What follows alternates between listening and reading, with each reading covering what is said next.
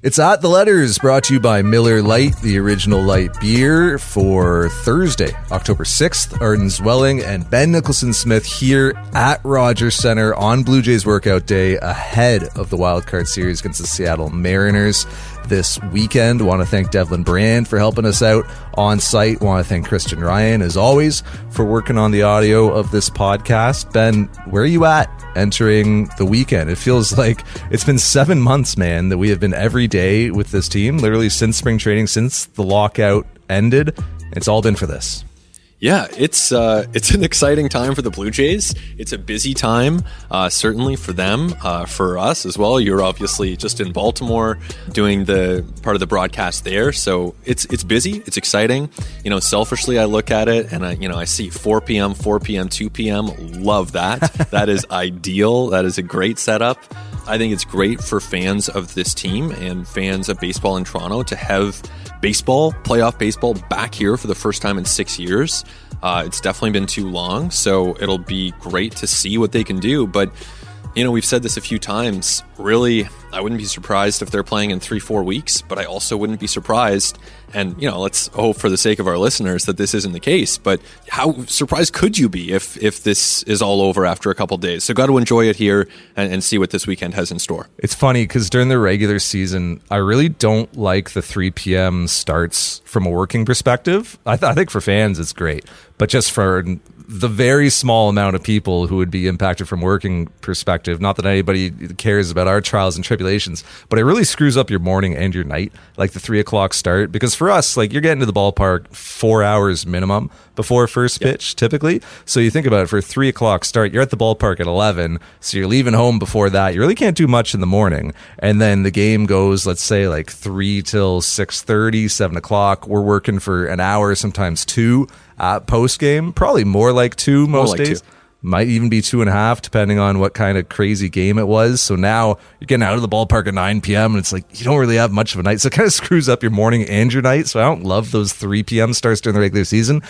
Love the 4 o'clock during the playoffs, because the playoffs is just like we have kind of just handed our lives over to the baseball gods for the next month. And it might only be for 2 days this weekend. It might be for several weeks with us on early morning flights and traveling around and just kind of being at the whims of whatever happens to this ball club. So I've like resigned my fate to not having a personal life for the next little bit. So I am actually okay with the earlier start time. So it's only like maybe you get out of here at 11 p.m., 12 a.m. rather than like 2 a.m., 3 a.m. Yeah, exactly. And we'll see if and when the baseball gods give our lives back. Wondering when that moment will occur. But certainly not wanting to rush that moment either. I think it's a fun time.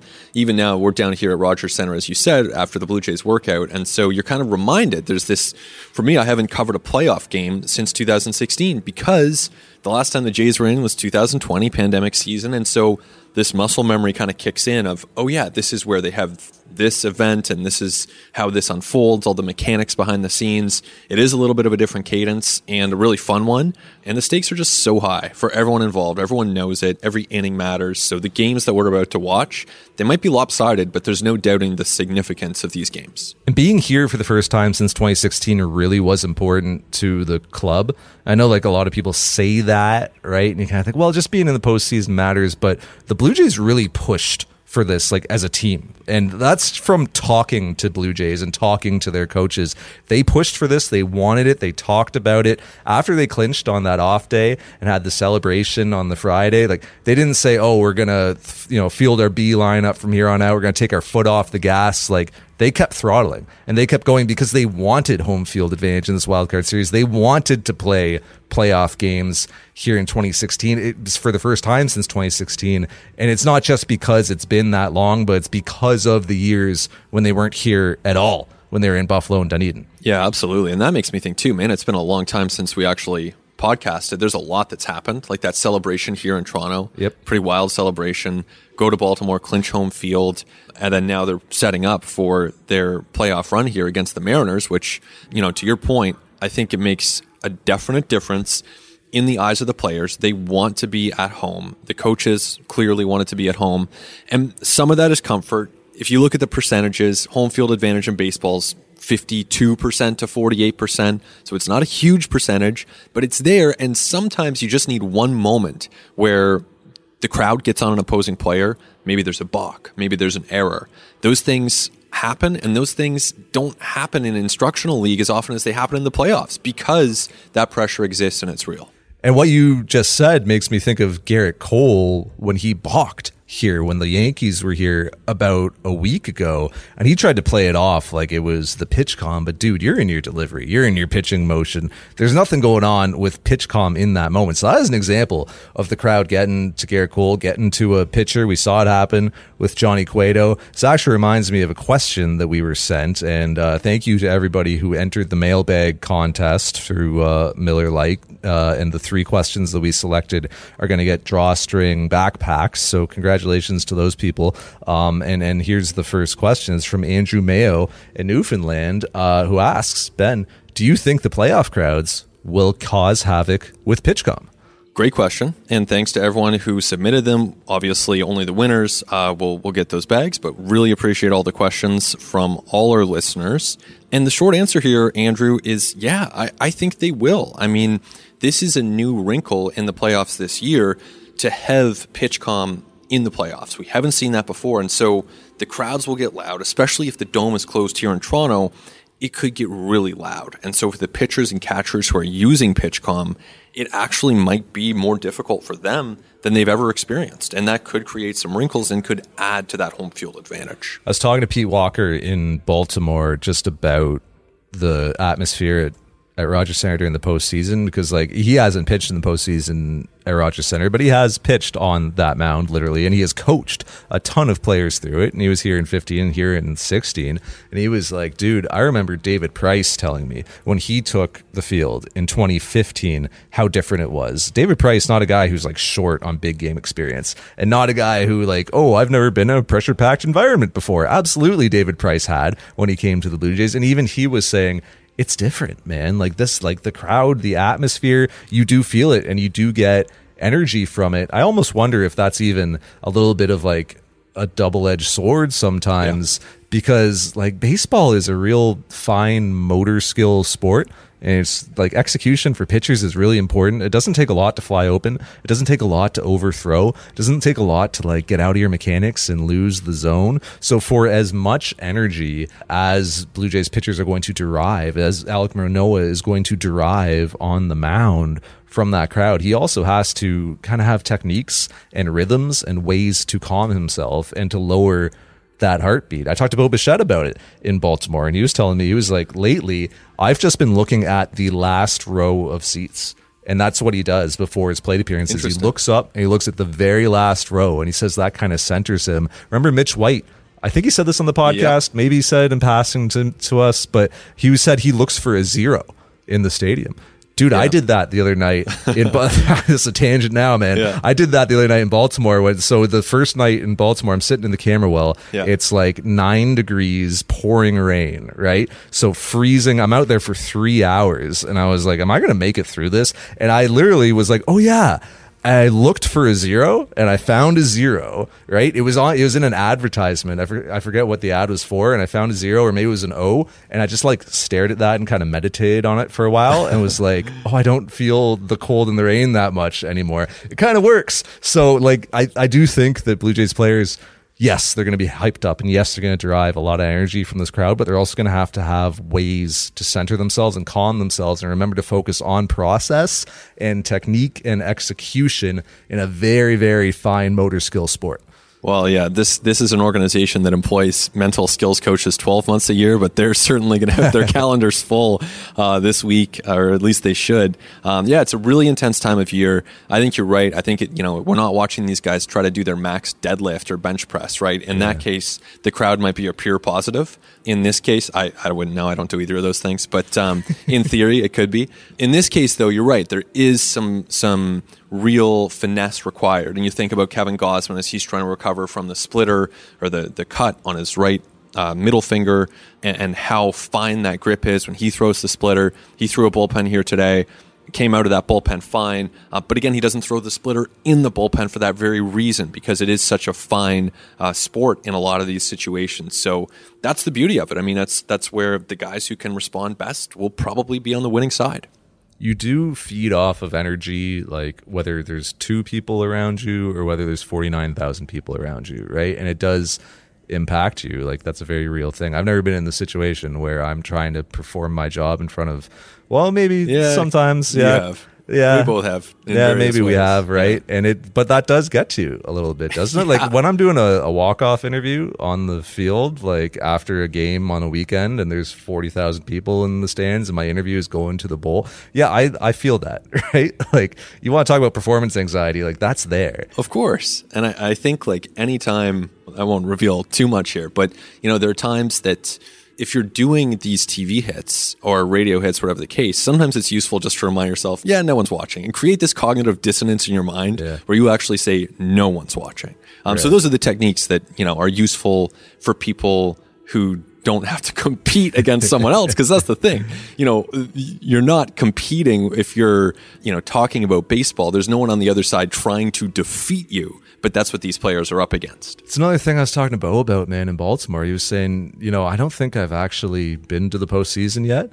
I don't consider myself having experienced it, because look, when they played in 2020 at the Trop, before cardboard cutouts with pumped in crowd noise at the end of a 60 game, like weird topsy-turvy year in the middle of a pandemic, it didn't feel like the postseason. So Bo was saying, like, I think this is our first postseason for myself, for Vlad, for Kevin, for Alejandro Kirk, for all these guys, right? So it is going to be a test of a very young Blue Jays position player core. Like, you think about it, this Blue Jays position player group, average age 27.1. It's going to be the second youngest group in the postseason after the Cleveland Guardians. You're going to be relying on Alejandro Kirk, who I'm sure is going to catch Alek Manoah in game 1 to game call and to be running the strategy on the field. This is a 24-year-old we're talking about here. He might actually be 23. Alek Manoah, 23 or 24. 24. Right? Yeah. Alek Manoah, 24, is going to be throwing the first pitch of the game in that atmosphere. He's going to be a guy who you were counting on to log innings. Who's going to be hitting a top order after George Springer? It's got Bo Bichette and Vladimir Guerrero Jr., guys who, there's 4 years like on their Baseball Reference pages, but one of those years was a rookie year. One of those years is 2020, that weird season I was referring to. Bo said this. I feel like I'm in my second year in the big leagues. Like, I feel like I just finished my second true big league season. Very young players, very inexperienced players. It's going to be really interesting to see them tested on this stage. Yeah, it's going to be great. I mean, this is where, the Jays have this chance to deliver on their promise, which is immense. I mean, Bo, second season or not, led the league in hits this year, despite the slow start that he had. I mean, kind of wild. But this is it. This is where they can really start making good on their promise as players and as a core, as a collective, or they fizzle out and it doesn't happen. All of a sudden, you start counting down the years until Vlad and Bo are testing free agency. And you don't want to be playing that game if you're the Blue Jays. You want to be saying, all right, we had an amazing playoff run. Now let's build on that. Not, are we going to waste this opportunity? And really, this weekend is massive in tipping the scales one way or the other. So Fangraphs has the odds for the series as 54.2% for the Blue Jays, 45.8% for the Mariners. Does that read right to you? I think if you would ask me to pick it without looking, I probably would have picked almost exactly in that range. 53 to 55 Jays, and then the Mariners, in the high 40s. What about you? I mean, is 55-45, I think, is totally fair for the Blue Jays, which means there is still 45% of outcomes where the Mariners win this series. The Mariners could easily win this series, and the Blue Jays season is over by Monday. Yeah, and no one...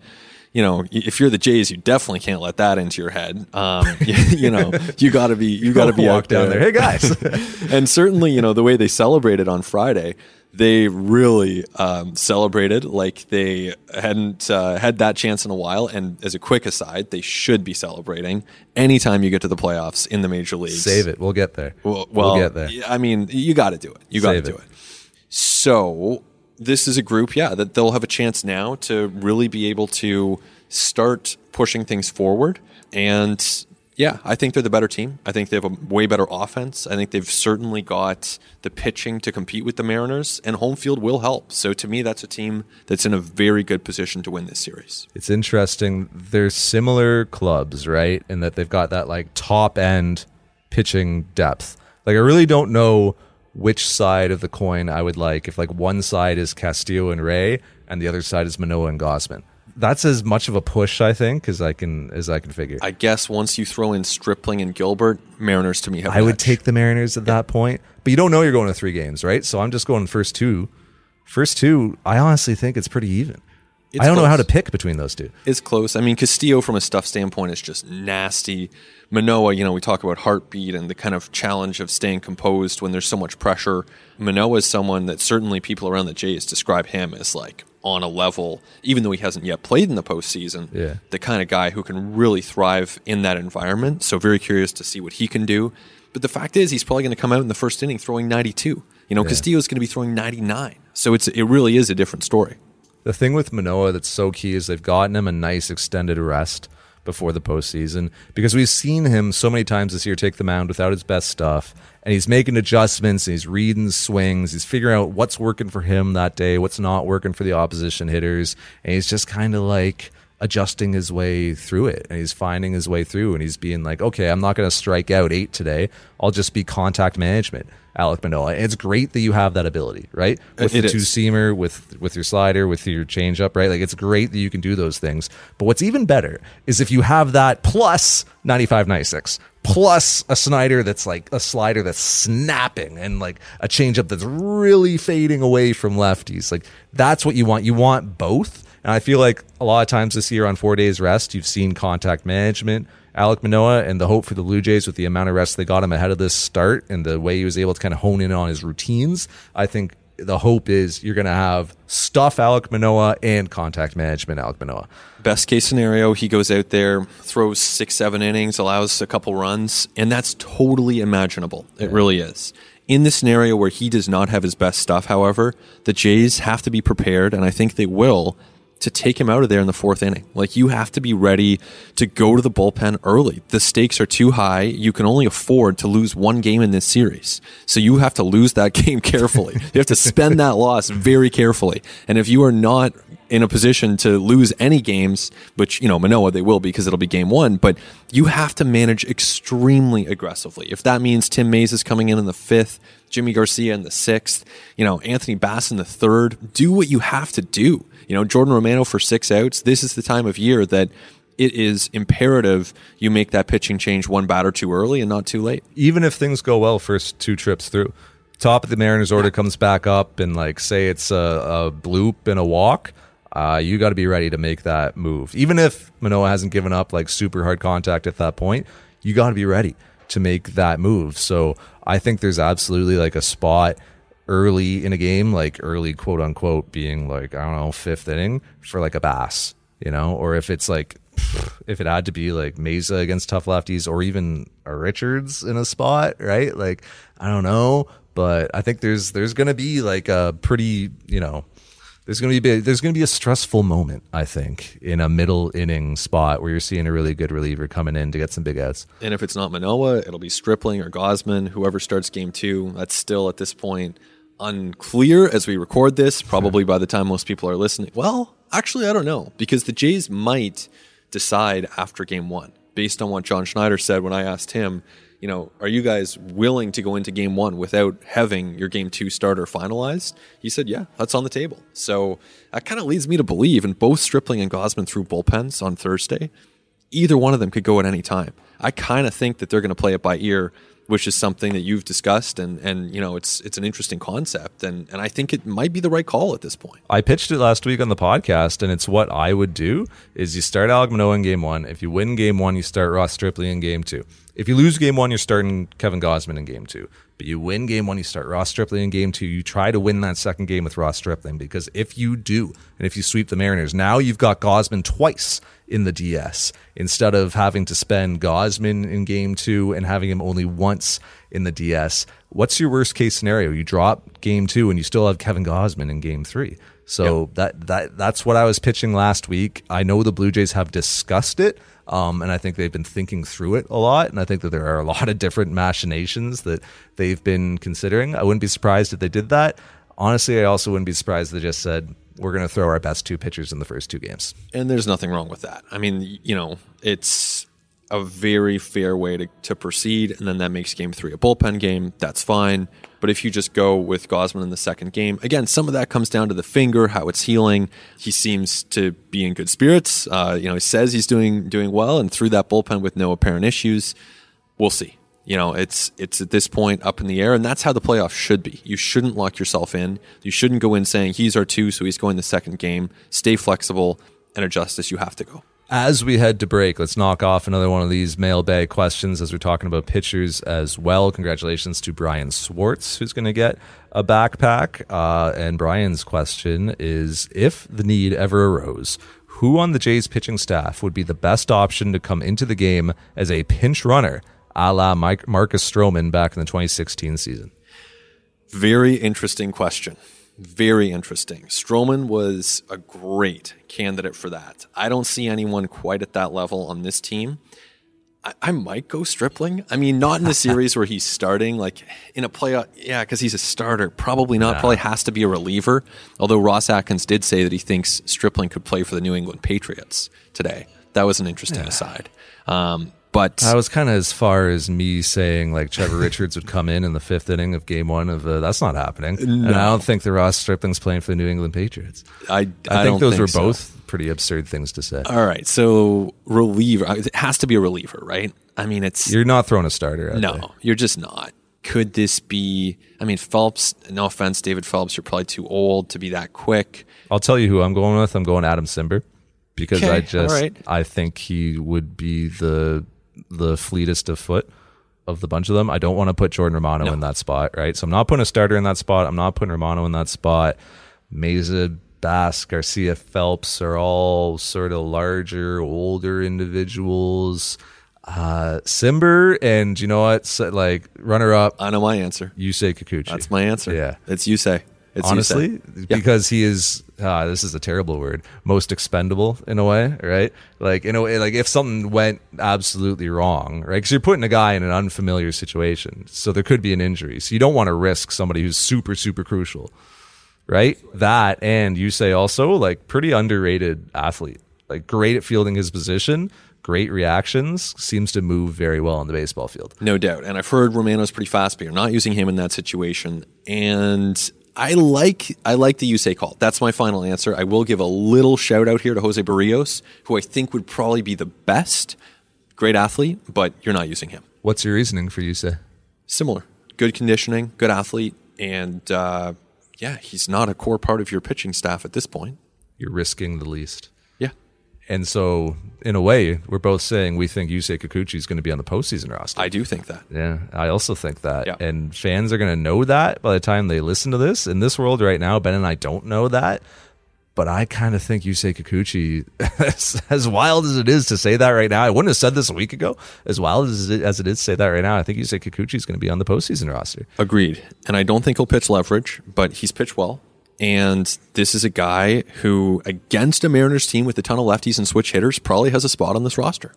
It's interesting. I was talking to someone about him in Baltimore, and they were kind of saying, he's finally making the adjustments we were asking him to earlier this year. He's cut the cutter out of the repertoire, not throwing the cutter anymore. The Blue Jays hated that pitch, felt like he threw it in hitters' counts, and it was an uncompetitive pitch, and that it got crushed.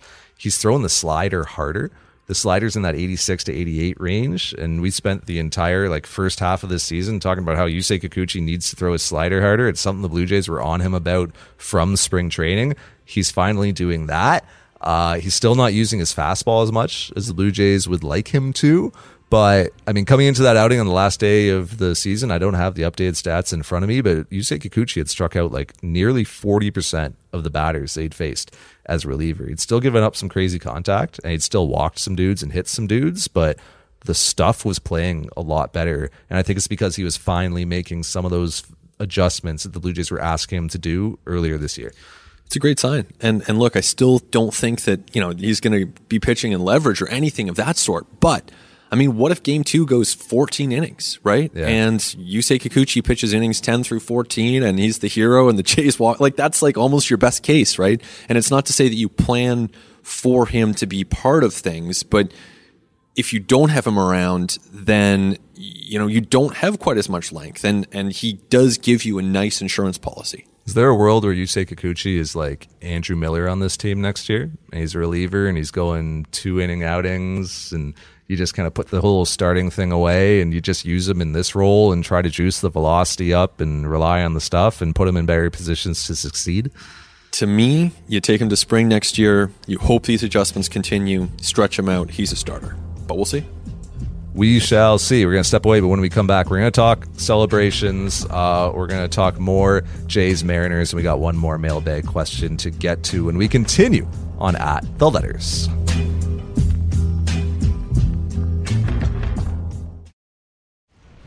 I can't imagine through the kind of season you've had, Bo, how satisfying this one is. What are you thinking about right now? Yeah, I mean, this is what it's about. It's about getting to the playoffs and having opportunities. I feel like we're growing up in front of the world, so we just go out there.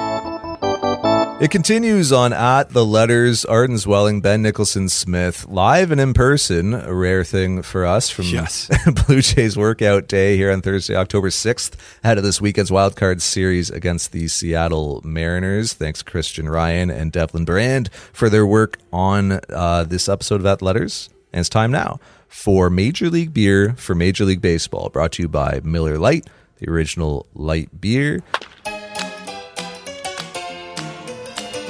Ben, you tipped your hand as to your opinion on this, but I would like you to expand on it. Blue Jays celebrated a postseason clinch last Friday. They clinched on the off day. They came in on the Friday. They had already premeditated their celebration. Win or loss against the Boston Red Sox, they were going to celebrate. If they lost 12-0, they were going to celebrate. They ended up winning like 9-1, so didn't really have to worry about that. But they celebrated anyway. Where are you at on the amount of celebrating by postseason clubs, the intensity of celebrations, the spraying of champagne, the jumping up and down, the way that ball players whoop it up when they clinch the postseason? And I mean, we'll see it again, but from whoever wins this wildcard series too. Yes, there will be another celebration in Toronto. Yes. The Blue Jays sincerely hoping that there's more than one. It's been a while, certainly, since the Jays had the chance to celebrate like that. And to me, every single time that you have the chance to celebrate in the baseball season, go for it. I mean, I don't mean after every single win, you're not celebrating like that. But if you clinch something, if you clinch a division, a playoff berth, it is a very long season. It's a demanding season. These players put in a ton of effort and time to get to where they want to go. And more often than not, you don't make the playoffs. There are 18 teams right now that are packing their bags and preparing for 2023. The Jays are not one of them. And every single time that they reach that next threshold, then they've earned that chance to celebrate, and they should spray as much champagne at each other as they possibly can. Some people would say you haven't actually won anything yet. You just qualified for the playoffs. You just qualified for this dumb little tournament that you play at the end of the year. You don't see NBA teams doing this. You don't see NHL teams reacting like this when they qualify for the playoffs. Why do baseball teams do it, Ben? Well, 12 teams out of 30, that's a pretty tough ratio to get into. And also, I don't know, I do think it's a little different if you have 16 out of 30 qualifying in the NHL or NBA playoffs. But even then, what's the 8th seed in the NBA? The Atlanta Hawks? Like, are the Columbus Blue Jackets like an 8th seed? And I'm just making these teams 500 up. team. Yeah, they want to get in and celebrate. I don't care. That's fine. Yeah. It's a long season. You want one chance to spray some champagne and pour some Miller Lights on each other. No issue with that whatsoever. So yeah, I don't have a problem with it. I do think it's interesting too. That you look at just some of these celebrations and the lineups that teams play the next day, the quote unquote hangover game. I think that's a bit of a myth too. Mm-hmm. I agree with you. These players are like 23, 24, 25. They were playing at 3 p.m. the next day. Remember when you were in your early to mid 20s and you'd go out and have a few and you'd have something to do the next day in the middle of the afternoon. You couldn't do it. Like, you couldn't get yourself together. You couldn't have a Gatorade. By the way, these are professional athletes who have access to like IVs and all kinds of, potions and electrolytes that'll perk you right up. And these are also extremely well-conditioned young men who are playing this sport. They have no problem getting up to play a game the next day. You think guys don't go out and like have a few during the regular season? Or you don't think that they can get booze on the charter? Yeah. Every single road trip? It's not like it's hard to access. Yeah. So players are going out and drinking during the year, and they are coming back and playing the next day. You think the Red Sox weren't hungover on the Saturday when they just lost on a Friday night, and they're all staying in downtown Toronto, King West, right there? You think some of them weren't going out enjoying themselves at the end of a season that's going nowhere? Yeah, I think the hangover game's a myth. I think it's a total myth. I really do. I think that sometimes teams choose to rest their players, and I'm not saying that there's never been a player, or even in 2022, that there aren't sometimes players who show up really hungover and don't play. I'm sure that happens. I don't know specific examples of that. I'm sure that happens because you're talking about a group of 700 to 1,000 individuals, and that's in any group that big, you're going to have some people who show up to work really hungover. But by and large, the day after you clinch, I mean, it also starts at like 10, 11 p.m. Yeah. And it's not like they're day drinking and sitting there in the sun all day getting dehydrated. They're athletes. They're hydrated, like you said. They're in physical prime that most of us can't imagine. It's a myth. And when it comes to the celebrations, like it's just a baseball thing. And like, I hate to even put it this way, but like, you just have to be there to understand. Like, you just have to be close to the game to get it and to understand why they do it. And I think I can never properly relate to people the grind of a baseball season. I haven't figured out how to do it, right? Because there are still these ideas that like, oh, baseball players aren't real athletes and they're lazy and they don't work that hard. Like, you have no idea the physical and mental grind of a baseball season. We're very fortunate and privileged to see it up close and to get a real like appreciation for how hard it is to get through a baseball season. 7 months. Like, I was just complaining earlier this podcast about how we've been doing this for 7 months. We haven't had to go out and play the game every night. No, our seats are pretty comfortable. Right? And so we don't travel as much as the players do. We travel a lot, and that is grueling and tiring and changes you as a person. But for them, the travel is that much more extreme. And yes, they're on charters, and like, yes, they have nice hotels, but it's still hard and it's still such a grind. So I do think that when you do accomplish something at the end of a long year, that just release and just letting off that steam is important and meaningful, and is something that ball players should do, because it is just so mentally grueling and taxing to get through a baseball season. And as you said, 18 of 30 teams get to the end and are just like, wow, I am wiped. I am like physically completely depleted. Like, I'm like 20 pounds lighter than I was literally when I started this year. I've lost all my muscle tissue. Mentally, I'm just defeated. And like, I don't know who's my friend and who's my enemy in this clubhouse anymore. And I've gone through all these like ups and downs interpersonally with everybody around the organization. And I've dealt with all this failure for 7 months. I don't even really know how to process anymore. And now I just go home. For the Toronto Blue Jays, they're one of 12 teams that gets to go on and play for something and get to do something great and be remembered for a very long time and make really like meaningful, indelible moments in a city like Toronto, which is a great place to play. So absolutely you celebrate. Absolutely you let off that steam and you decompress.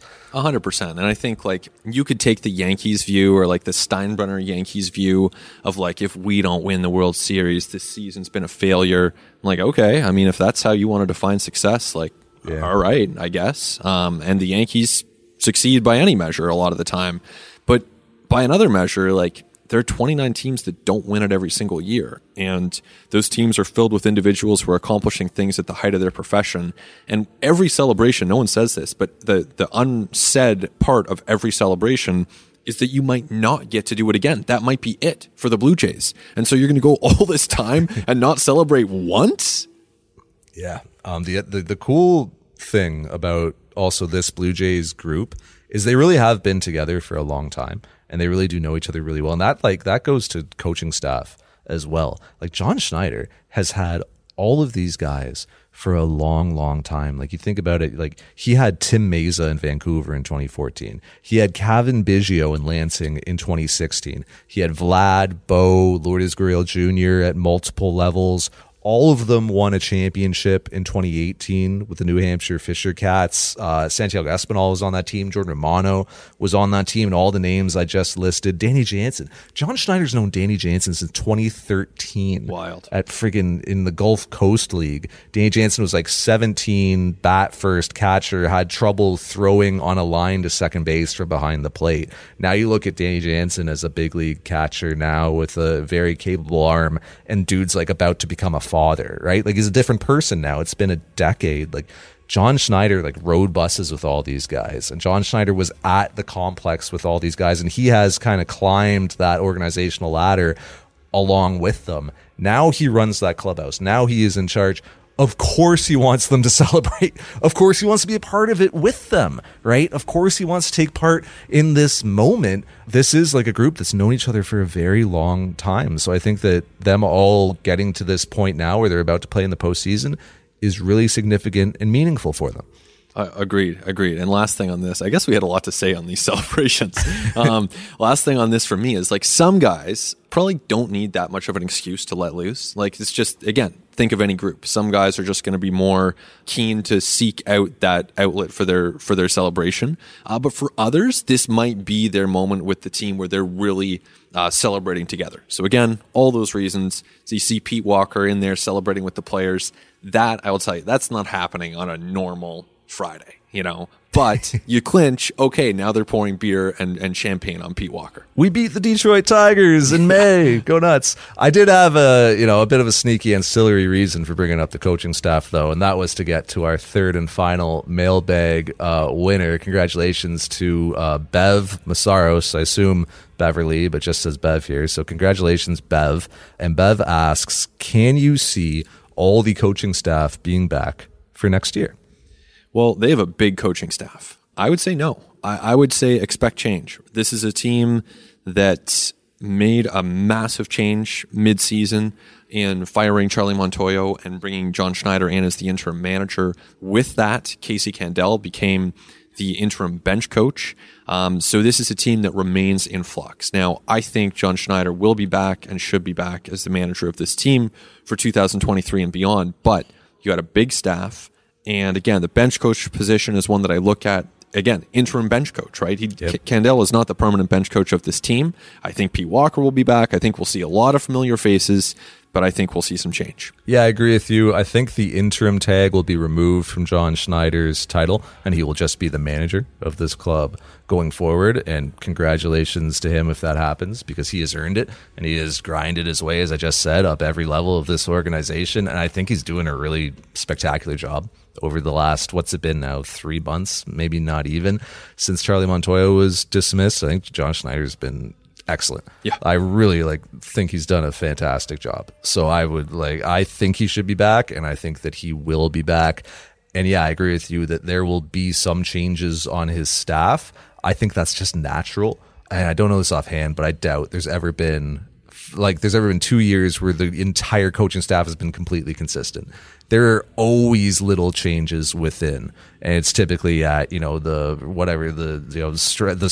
field coordinator level, or like the hitting strategist level, or something like that. I don't think there's going to be anything huge and dramatic, but I do think there will be some tweaks to the coaching staff. Yeah, think about it this way too. Like the bigger that coaching staffs get, and they're big right now. I don't have it in front of me, but like a dozen coaches. It's on the back of the scorecards we use here at Rogers Center. It's like 12, 13 coaches. And so you have that many people, there's a good chance that there could be some change. So great question. And we'll learn more probably by winter meetings. They usually have that sort of thing finalized. Early part of the 23 season. Kind of somewhere, prior to Christmas, typically. Because prior to the holidays, I should say, because you don't usually like to deal with that. You like to have some certainty for your staff members going into the holidays.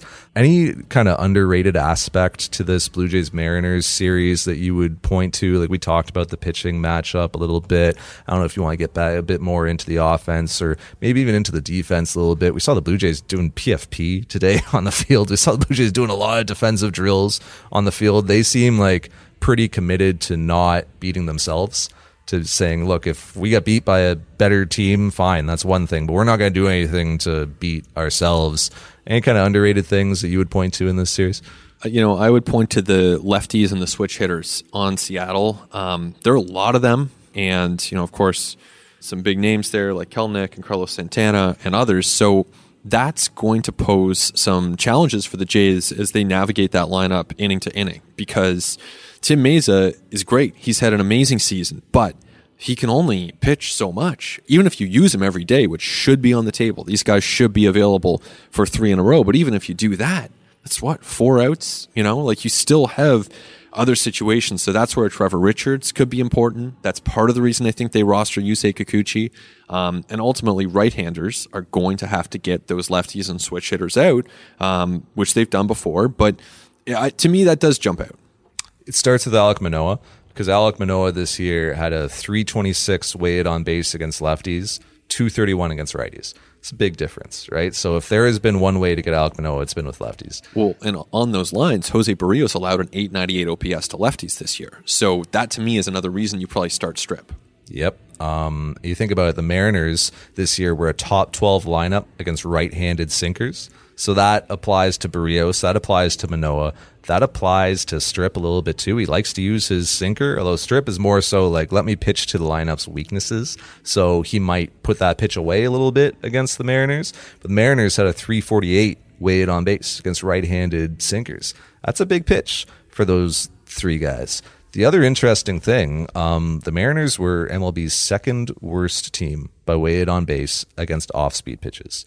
So you could get them with off-speed pitches. So think about Gausman's splitter. Think about Stripling's changeup, right?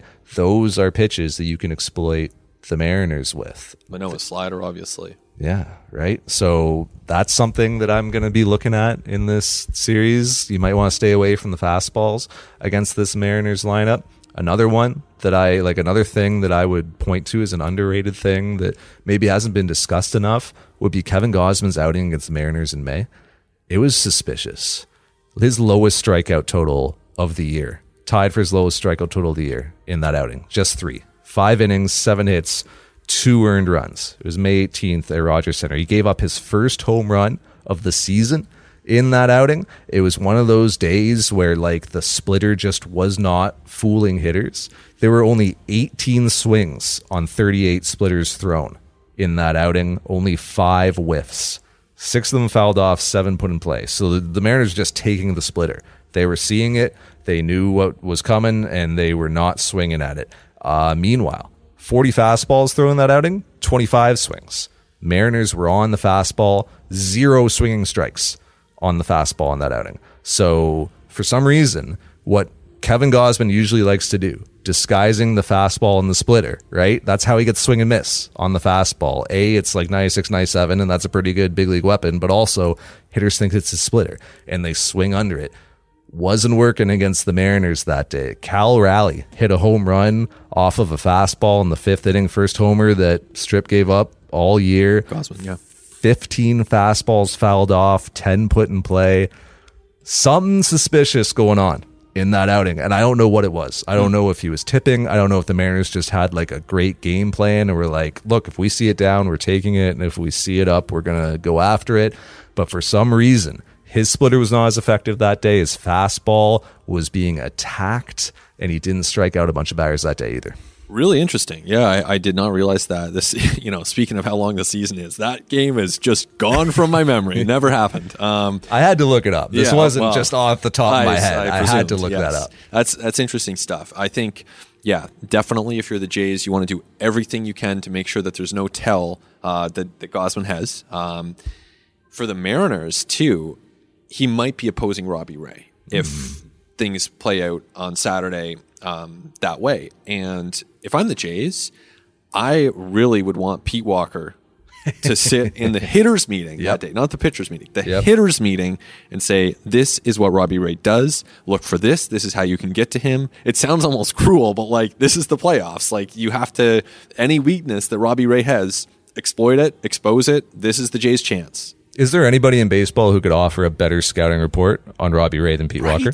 So this is perfect for the Jays in a way. He's the one who turned Robbie Ray's career around. If anyone can undo him, now's the time, Pete. He knows exactly what Robbie's trying to do in certain counts, exactly what he goes to when things aren't going right. He knows what makes him tick. He knows what gets him off of his game. He knows what rattles him. Like he knows like really intricate details. Like he knows him really well personally, right? And I'm sure those guys like honestly like really like each other and feel really strongly about one another.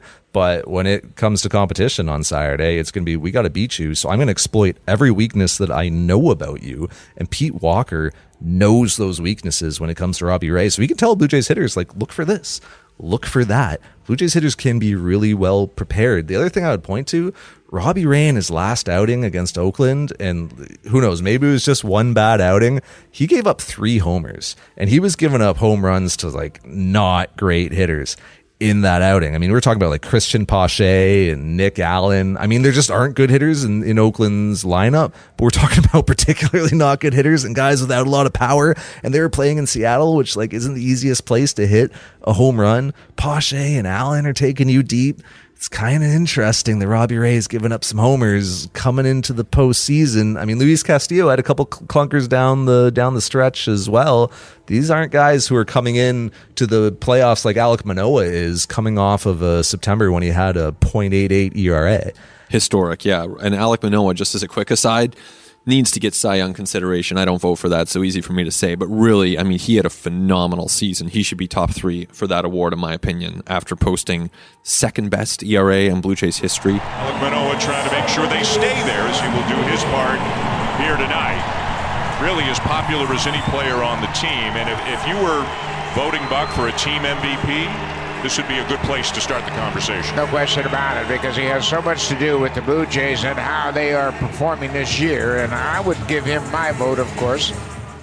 This podcast is about the playoffs, but I mean, shout out to Alek Manoah for that season. Now, Robbie Ray, I had to look this up, and so some of our listeners might not know it. His year was good in Seattle, 3.71 ERA, 212 strikeouts, 189 innings. That's a great season by Robbie Ray, but as you said, Arden, you look at the home run total, which is 32.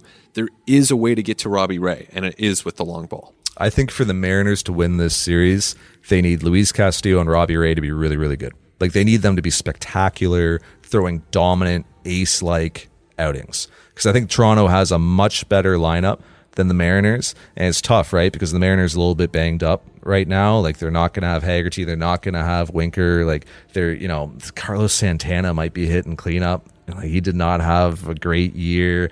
Mitch Haniger is a guy, you talk to some former players, and they're like, yeah, it gets a little tense in big moments. Like, they certainly don't have the depth of lineup. Like, they don't have producers towards the bottom that the Blue Jays could. Like, if Matt Chapman's hitting 6 or 7, if Lourdes Gurriel Jr. is on the roster and hitting towards the bottom of the lineup, if Whit Merrifield can keep doing what he's been doing, right? I just think that you like the Blue Jays offense in this series a lot more. I think both bullpens are kind of so-so. And, the Mariners maybe have a bit more velo, but I mean, the Blue Jays bullpen deserves some respect for what it did down the stretch. And I really just think for the Mariners to win, they need those 2 guys going in games 1 and 2 to be really, really, really good. I think that's how they win this series. And they can be, because those guys are really good pitchers. Logan Gilbert, too, finished strong in September. In October, 6 starts, 2 ERA. I mean, he's been phenomenal for them at times and really finished strong. So that's a scary 3 for the Jays to potentially face. You mentioned Whit Merrifield there, and we really haven't talked about him a lot on ATL because he's just not really played that well until recently. Or that much. Now he's playing all the time, and he's playing great. So my read is he's the starting second baseman for this team at this point. I mean, is that how you see it unfolding? I think Santiago Espinal will be on the roster, and I think Whit Merrifield will start at second base. Agreed. I think that's what'll happen in Game 1. And look, I talked to Whit about like a week ago. It was when they were in Toronto. So it was before they left for the Baltimore series. And I kind of went up to him and I was like, hey man, are you doing anything different with your swing now? Like, cause I had gone in and I'd been like looking at the exit velos, like, man, he's striking the ball way better. The ball's coming off his bat a lot faster. So and I'd looked at video and nothing looked, different to me. And I was like, are you doing anything different? And he like looked at me like I was the dumbest man in the world. He was like, no man, I'm just playing. Like I'm just playing now. And he didn't have that playing time before. And look, he hadn't earned it, right? When he came over to Toronto, the Blue Jays said he was coming over to be an everyday player. He did play pretty frequently when he first came over, and then he played his way out of that run. If you think about it, Whit Merrifield was MLB's Iron Man like earlier this year, played 553 consecutive games. So think about how important routines are for ball players, right? And comfort is for ball players. Well, Whit Merrifield did the exact same thing every single day for over 550 games. And then he had to do things differently. And I think it was a struggle for him, honestly. I think that the different rhythm and the different routines and not really knowing how to prepare for games and not really knowing when his opportunities were going to come, I don't think that benefited him. And like I said, he wasn't earning run. You know, he's on a much better team now. It's one thing to play 553 straight for the Kansas City Royals from 2016 to 2021 or whatever the years were. It's another to do it for the Blue Jays, who have a deep and talented lineup. Like, you got to earn your way into this lineup. But I just think that with the benefit of more regular playing time, Whit Merrifield has kind of rediscovered, you know, what he was able to do earlier in his career. He doesn't think that he's at a point where he should be declining.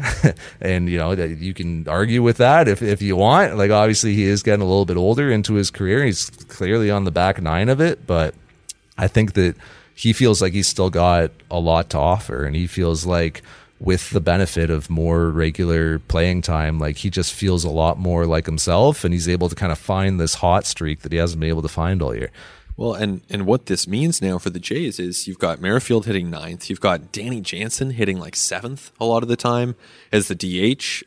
You've got maybe Tapia is your 8 hitter. It is a deep lineup, and it's no fluke that they led the American League in batting average, on base percentage, slugging percentage.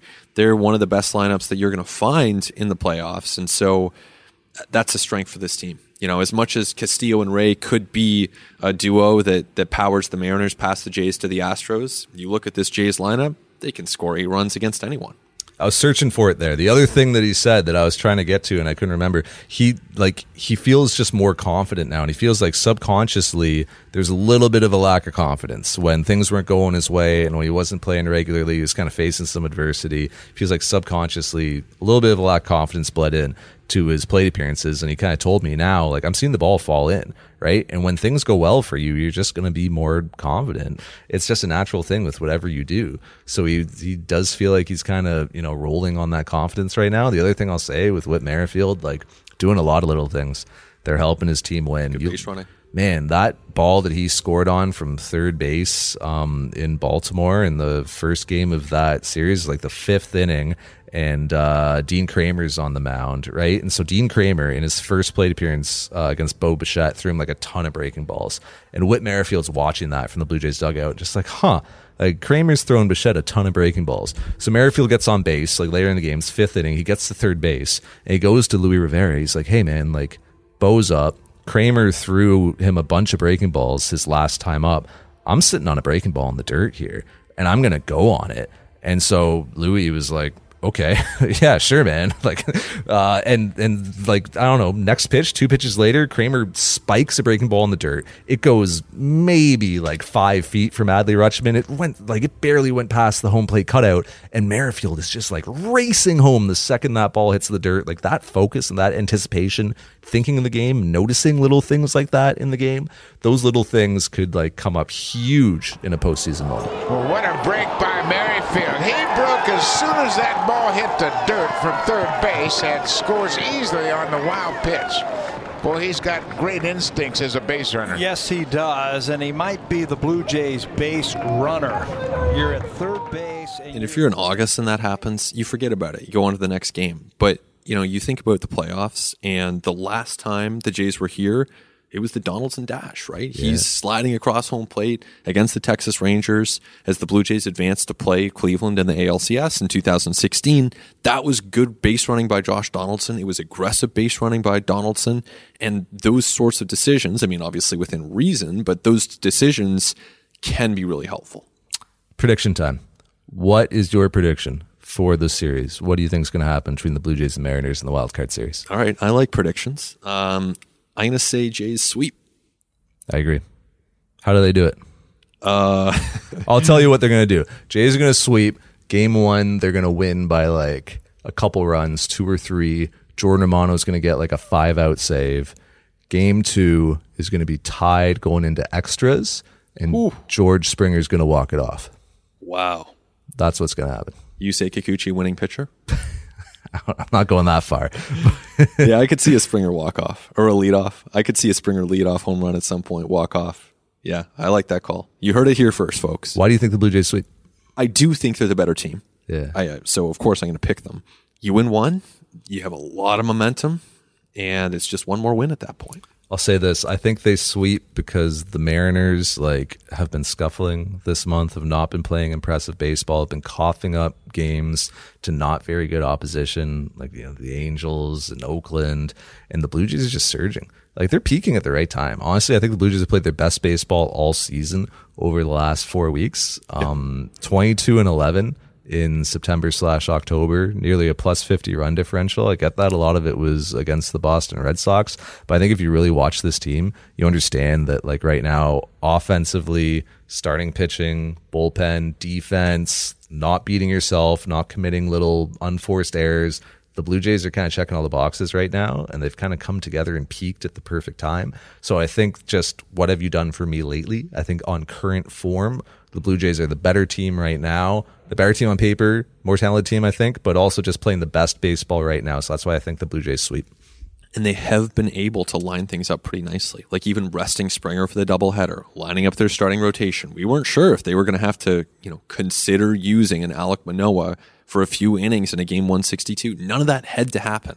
They didn't even have to consider it seriously. So these guys are as rested as you could hope for the most part. We'll see what happens with Lourdes and Espinal, but they're in a very good position, very good team. And yeah, we're both calling a sweep here. How about that? I am not as rested as you would hope. Not. I didn't say you were rested. Not for the least part, but that's okay. We'll get through it. Thanks to Devlin Brand for helping us out on site here at Rogers Center Blue Jays Workout Day. Thanks for Christian Ryan for all the heavy lifting he always does on the podcast. Thanks to all of you for listening. Enjoy the Wildcard Series this weekend. Live it up. This is what you get through the entire season for. This is what it is. This is the moment that you should really enjoy. The Blue Jays are back in the postseason. It's going to be a really fun series. Win, lose. Ben and I will be back afterwards to recap it and perhaps set up where the Blue Jays go from here. Until then, we'll talk to you next time on At The Letters.